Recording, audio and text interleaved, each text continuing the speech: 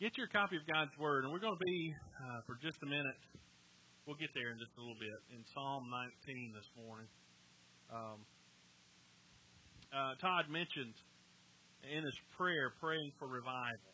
And we're less than 1 month away from our scheduled revival meetings, April the 3rd through the 6th. And I want to spend just a few minutes today and next week talking to you about getting ready for revival. How can we prepare our hearts for what God wants to do? And it's not that we have to be prepared for April 3rd, 4th, 5th, and 6th. It's that the reality is, as he mentioned, is that God may want to revive you today. He may want to start something in you today that no fireman could put out. He wants to revive His church. And in just a little while, when we come to the conclusion and our invitation this morning, I'm going to invite you to first of all, do your business with the Lord today. Do your business with the Lord today. Here at the altar. I'm going to invite you to come and to pray that God would revive your heart. And that God would bring revival in the life of our church. But also, He would revive, transform our community through what He does here at Friendship Baptist Church. Well, let me ask you this morning, what is revival? Y'all tell me, how do you define revival?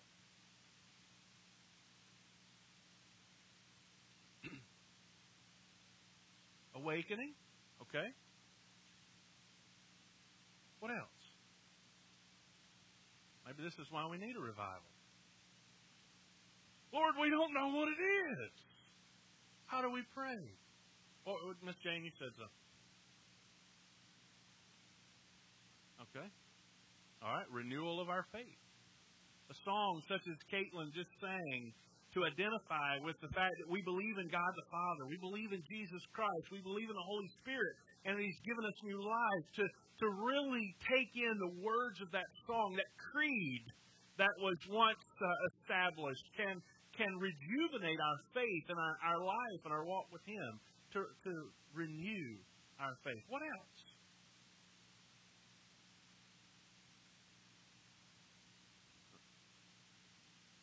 Oh. To fan the flame, okay?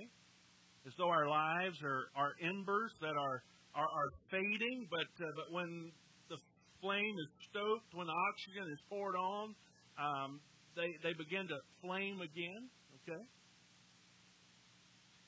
Well, I hope by the end of the day you will understand a little bit more about revival, okay?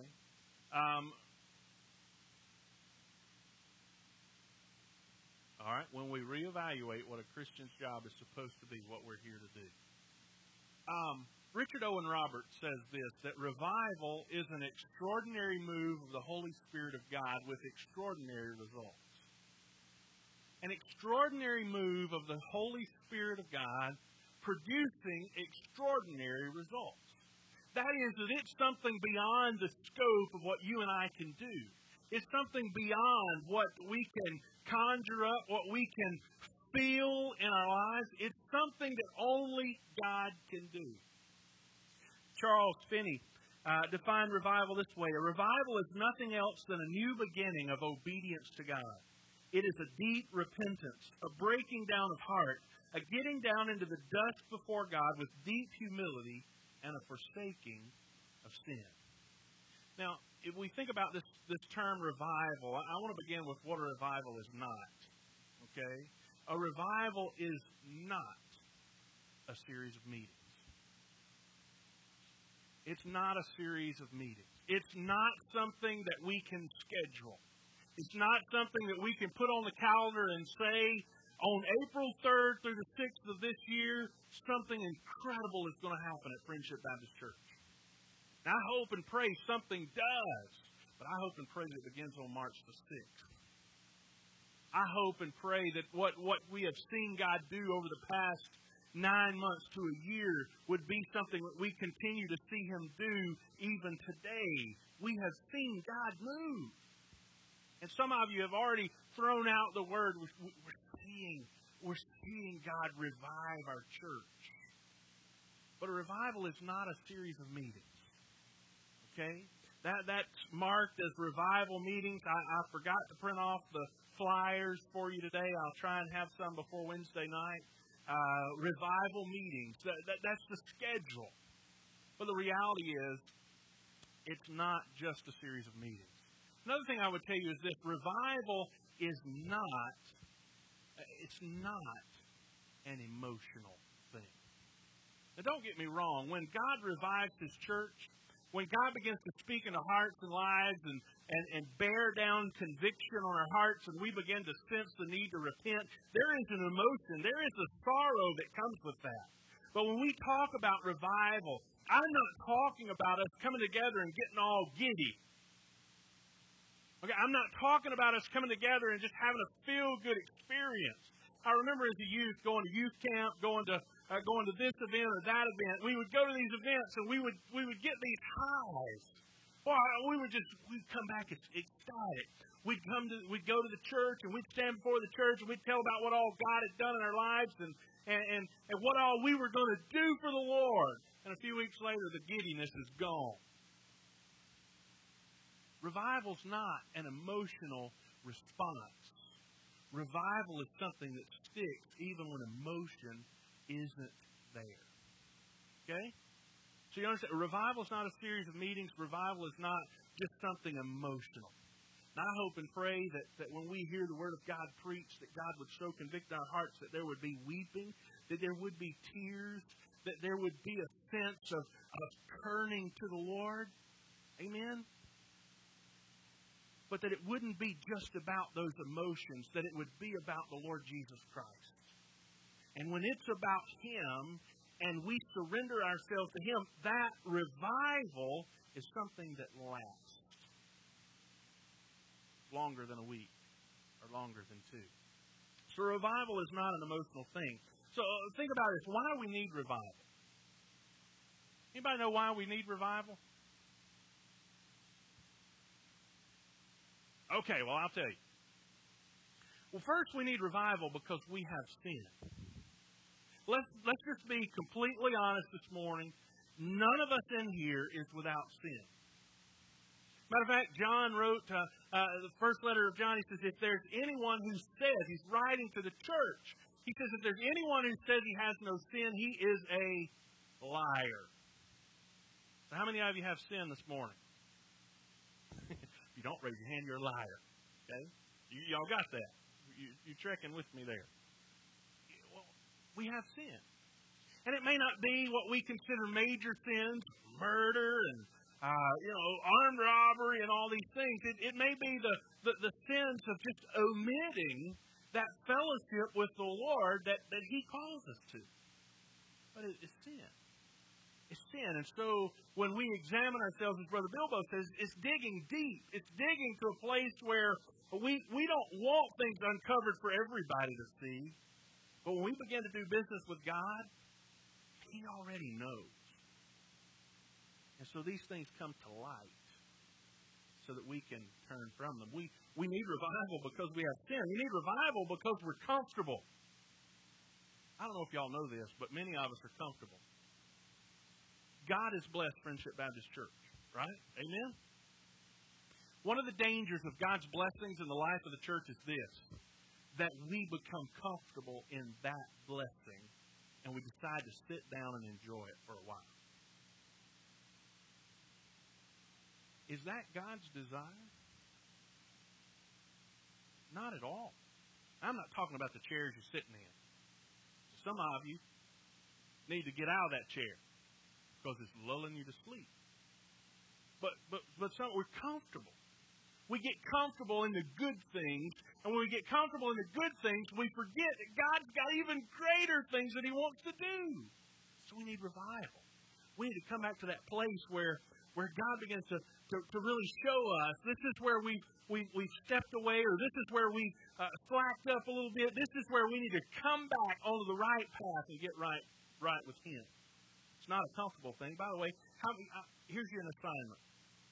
Look in Scripture, and you tell me how many times in Scripture you find somebody that encountered the presence of God and they were comfortable. You won't find it. You won't find it, because when they encountered the Lord, they repented of sin. When Isaiah encountered it high and lifted up, he began to weep and moan, "Woe is me, for I am undone. I'm a man of unclean lips." Being in the presence of God is not a comfortable thing, because God does some transforming and molding. So when we become comfortable coming to church or sitting through the sermon, if all I do on Sunday morning is tickle your ears, then I am in sin by not confronting what the Word of God confronts. We need revival because we're comfortable. We need revival because many of us are asleep. We're comfortable. We're asleep. That'll go together. I'll just pass on that one. We need revival because there's work to be done, right? That's what Brother Bilbo said. There's work to be done. How many of you know somebody that is without Christ? I do. And if you don't, perhaps you're not paying attention. Because there are multitudes of people in our lives on a daily basis, if we're outside of our cocoon, that are without Christ, that need Jesus. Some of you need Jesus. And the reality is, many of us aren't doing the work because we're comfortable, we're complacent, we're asleep, and what we need is the Spirit of the Lord to come by and say, "Get up, wake up. There's work to be done." There's work to be done. We need revival. I need revival. That's just the honest truth. I need revival. And most of you do as well. Most of you do as well. What happens when revival comes? Now tell me, what happens when revival comes? You ever seen a revival? Lord, that was right, that note I put in there about people being asleep. Y'all are asleep today. What happens when revival comes? All right, there's change, there's transformation.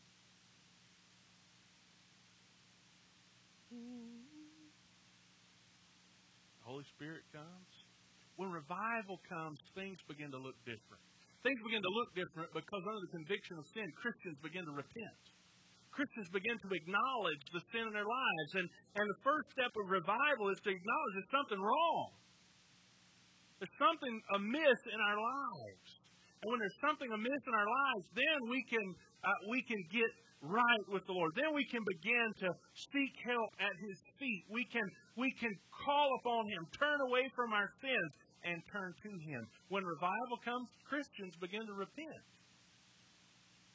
We begin to turn away from our sin. We've grown so accustomed to sin in our midst, sin in our lives on a day-to-day basis. We excuse it as, I'm human. That's not good enough. Be holy, for I, the Lord your God, am holy. It says in Leviticus 19, but it also says it in 1 Peter, that the call of the Lord on our lives is holiness. And when we don't live up to that holiness, guess what? We have sinned. And therefore, we need to repent and turn back to Him. I told you, my job's not to make you feel good all the time. My job is to give you the Word. And when we recognize our sin, then we can repent and turn back to the Lord. But it's also a time where Christians become obedient to the Word of God. Where Christians stop giving God excuses. When Christians begin to take the Word of God at face value and begin to live that in their lives, where they begin to get serious about what God's Word says to us. Because the Word of God is given to us not just so we can read a devotion every morning, not so I can come and have something to talk about every week. It's given to us so that we can hear and obey, that our lives can be transformed. So Christians become obedient. Communities are touched. Lives are changed. I know I've told you before about a number of revivals, how when the Spirit of the Lord moved across this area or that area in centuries ago, how God's people began to impact their communities. How in 1904 in the Great Welsh Revival, how the police precincts had to shut down. They went from patrolling to having choirs. That would be awesome. What if Memphis police began to have choirs? Well, that'd be a revival. That'd be a miracle of God, right? Well, this has happened in history. It has happened historically that when revival comes, people are changed. Communities are changed. And God can do that even in Ekron. You say, well, we're in the middle of the Bible Belt. We need Jesus. We need a great move of God in our lives, in the church, and in our community. Because listen, when revival comes, lost people get saved. Why do lost people get saved in revival? Because when you look at the word revival, that's not about lost people. Y'all recognize that? Revival says a re-giving of life. The Bible says that a lost person is dead. Dead in trespasses and sins. So when we talk about revival, we're talking about the people of God getting a renewed life, getting a renewal on their walk with Him. So how is it that when revival comes and God's people are renewed, lost people get saved?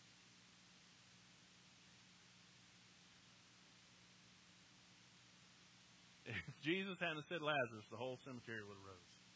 Oh, that's a good point. Because when revival comes, Christians don't bite their tongues to stay silent. Because when we are revived in the life of Christ, then we are willing, ready, able. We are talking about the life of Christ in us to others.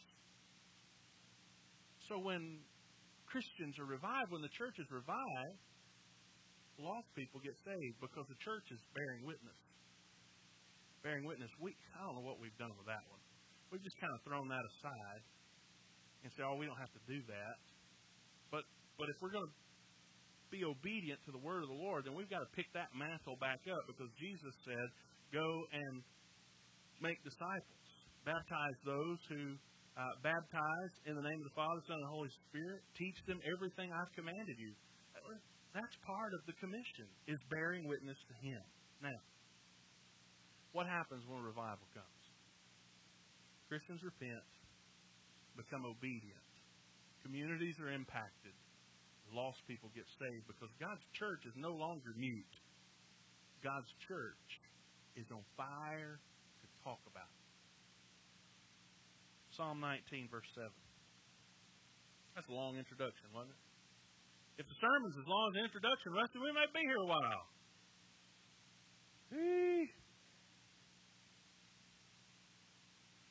I'm just going to read half a verse.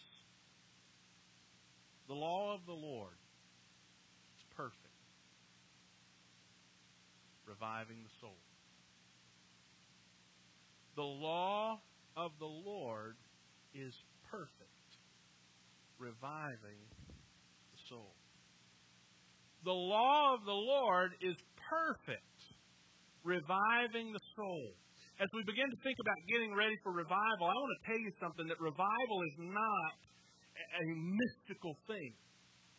Revival is not something that we can that we just have to move away from, or that we have to just sit back. Listen, we can see the revival of the Spirit of God in our lives when we begin to take God's Word, read God's Word, and begin to obey it. When we step out in faith, then we will see the revival of God's Spirit moving in us.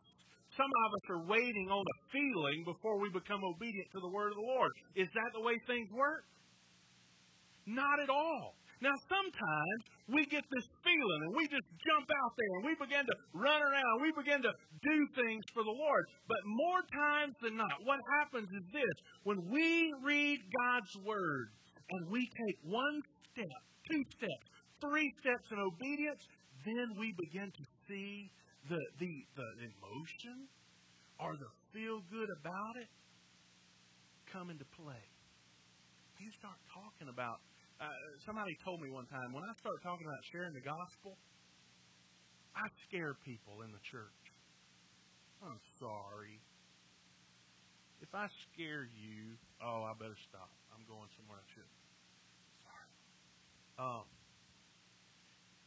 You can't wait to feel good enough to share the gospel. Okay? Because what happens is this. When you share the gospel and that person listens to you, and they come to that place where they bow and they confess their faith in Christ, they repent of their sin, and they trust Christ as Savior. I heard it described this way before, and it is a great explanation that it's like getting saved all over again. It's like getting saved all over again because you recognize that the same God who saved you did the same for them. And so when, I'm telling you, when we begin to walk out in obedience, we begin to see revival in our lives. It's that we wait back for a feeling of revival before we take a step of faith and obedience that we miss what revival really can be. The law of the Lord is perfect, reviving the soul. Let's look at that. Let's break that down just a second. The law of the Lord. What is the law of the Lord? The law of the Lord is His instruction. Now, when we talk about the law, we think quite often of the Old Testament, of the first 5 books of the Bible, where the law is given to us, and yet it's not just in those first 5 books that we're given the instruction of the Lord, is it? It's more than just the law of the Lord. The law of the Lord is the instruction of the Lord encompasses for us the entirety of this book. That long before the law was given, the Lord went to a man named Abram, and He spoke to him and said, pick up your stuff and go. And Abraham picked up his stuff and went. And through that, God began a nation. Then Moses, some years later, in the wilderness, is out tending sheep, and all of a sudden there's a bush, and that bush is on fire, but it's not being burned up. That is crazy. That is incredible. I got to go check it out. And when Moses got there, a voice came out of the bush and spoke to him. God spoke one-on-one with these men. And through Moses, there on the mountain, God gave the law inscribed on tablets of stone. God spoke throughout the Old Testament in various ways. You get to the prophets. You see how God spoke to the people through the prophets. And they didn't just write it down. They literally stood and they spoke and they declared the word of the Lord to the people. And so as the Lord spoke to them, impressed on them, they began to speak to others.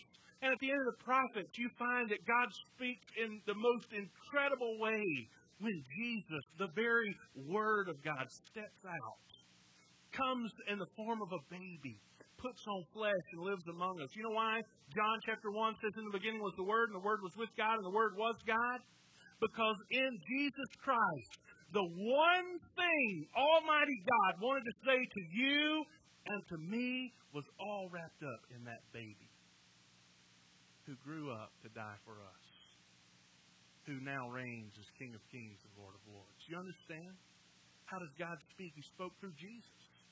Everything about God that we need to know it was wrapped up in Jesus. But then when Jesus ascended to heaven, the Holy Spirit came and filled those apostles, and they began to write.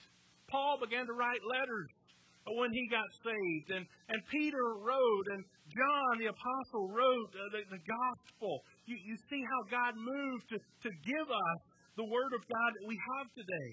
This written Word, well, it was canonized, it was sealed, it was completed, and has been handed down to us so that we can know what God says to us.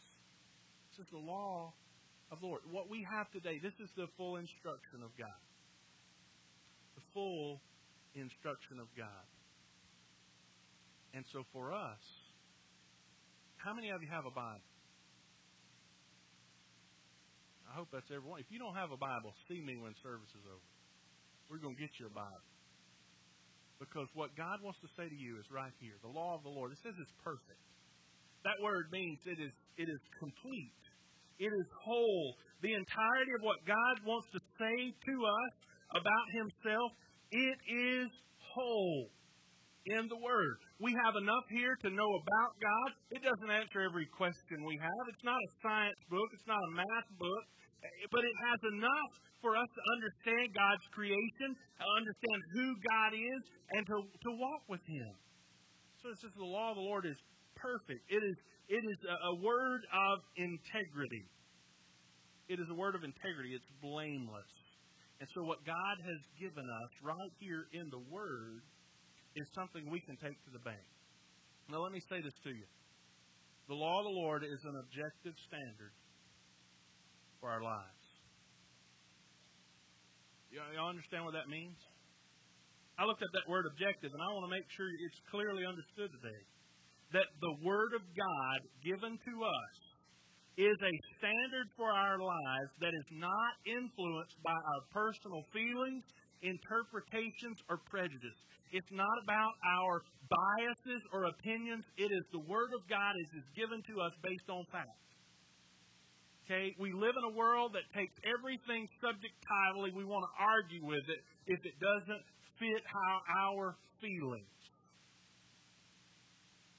2 Peter 1 says this, and we have the prophetic word more fully confirmed, to which you will do well to pay attention as to a lamp shining in a dark place until the day dawns and the morning star rises in your hearts, knowing this, first of all, that no prophecy of Scripture comes from someone's own interpretation. For no prophecy was ever produced by the will of man, but men spoke from God as they were carried along by the Holy Spirit. You hear it? This did not come from mere men. The pens of the men who have given us the Word of God were led by the Spirit of the living God. And so this is an objective standard. Perfect, complete, blameless in all that it teaches us. And through this standard, our souls can be revived. Revived, converting the soul. It is a return to consciousness. It's a turn away from the world, away from the sin, and a turn back to the Lord. And when we encounter the Word of the Lord, then we will encounter the goodness of what Christ has for our lives. Some of us this morning come in here, we're dazed and confused in our walk with the Lord. Some of us are just asleep in our walk with the Lord. Some, unfortunately, in here or even around us, in the world we work in, they have known the Lord, but for some reason they today sit unconscious because of maybe sin in their lives. Maybe they just haven't cultivated that walk with the Lord. Some are on life support. And the Word of the Lord says this, that the law of the Lord is perfect, reviving the soul. How is it that those people can be awakened? How is it that they can be stirred up? By the law of the Lord. If you look in the Old Testament, we're not going to turn to those in 2 Kings 22 and 23. There's the account of Josiah. Josiah is a young king. It's brought before him the law of the Lord. Same thing happened in Nehemiah 8 and 9. The law of the Lord was found. It was brought. It was Ezra read it. And when Ezra read the law, there was a great revival in the land. And listen, I'm telling you this morning, if we are going to experience revival, that we have got to get back to the book. We've got to get back to the Word of the Lord, not just on Sunday mornings, but in our homes, in our lives, in our day-to-day. We need to be taking in the Word of the Lord. Because when you look at these revivals in the Old Testament, Scripture was read, conviction was seen. Listen, sometimes when you read the Word of the Lord, it doesn't feel good, does it? Does it, pork chop? No. Sometimes it hurts because it exposes an area that we need to be renewed, that we need to be stirred up. We read it, we fall into conviction so that we can in turn turn to the Lord. So we can turn away from that. We can be restored by the forgiveness and the grace of God. when we are restored by the grace and forgiveness of God, then we can be restored to obedience in Him. See, some of us have it all backwards. We have it all backwards that if I just do more, if I just do more, if I just do more, if I just do more, without repentance, without recognizing sin. The reality is, the more you do, the more you'll feel pressured. You'll feel the weight of the world on you if you don't begin with recognizing sin and repenting in your life. When the Word of God is read, conviction of sin comes. When conviction of sin comes, we turn, we confess, we repent, we weep in brokenness to be restored through forgiveness. And once again, obedient to the Lord. I tell you this morning that God desires to revive His church. God does not desire you as believers in Christ to walk in a weak and impotent life. God desires that you walk in the life, the abundant life of the Holy Spirit living in and through you. And the only way that happens is when you come to the Word of God and recognize there's sin. When you repent of that sin and turn back to the Lord and begin to take step by step by step, steps of obedience. R.A. Torrey, old dead theologian, gave a prescription for revival. I want to give this to you in closing. This is what I want to invite you to do this morning. This prescription said this: the prescription for revival, let a few Christians get thoroughly right with God themselves. I want to invite you this morning to come today and get right with God. Stop playing games with Him. Stop thinking, oh, it's okay. God doesn't care. Oh, He does. Let a few Christians get thoroughly right with God. Would you get right with God today? Let them bind themselves together to pray for revival till God opens the heavens and comes down. Would you commit today to being a part of a great prayer team that will pray and pray and pray, not just till the end of April 6th, the end of that service, but would you pray until God so sweeps across your life and our church and our community and our county and does a work that only He could do? Would you pray for God to bring revival in this place? This third thing was this: let them put themselves at the disposal of God to use them as He sees fit in winning others to Christ. Would you put yourself at the disposal of God to do whatever He wants to in your life so that others are won to Him?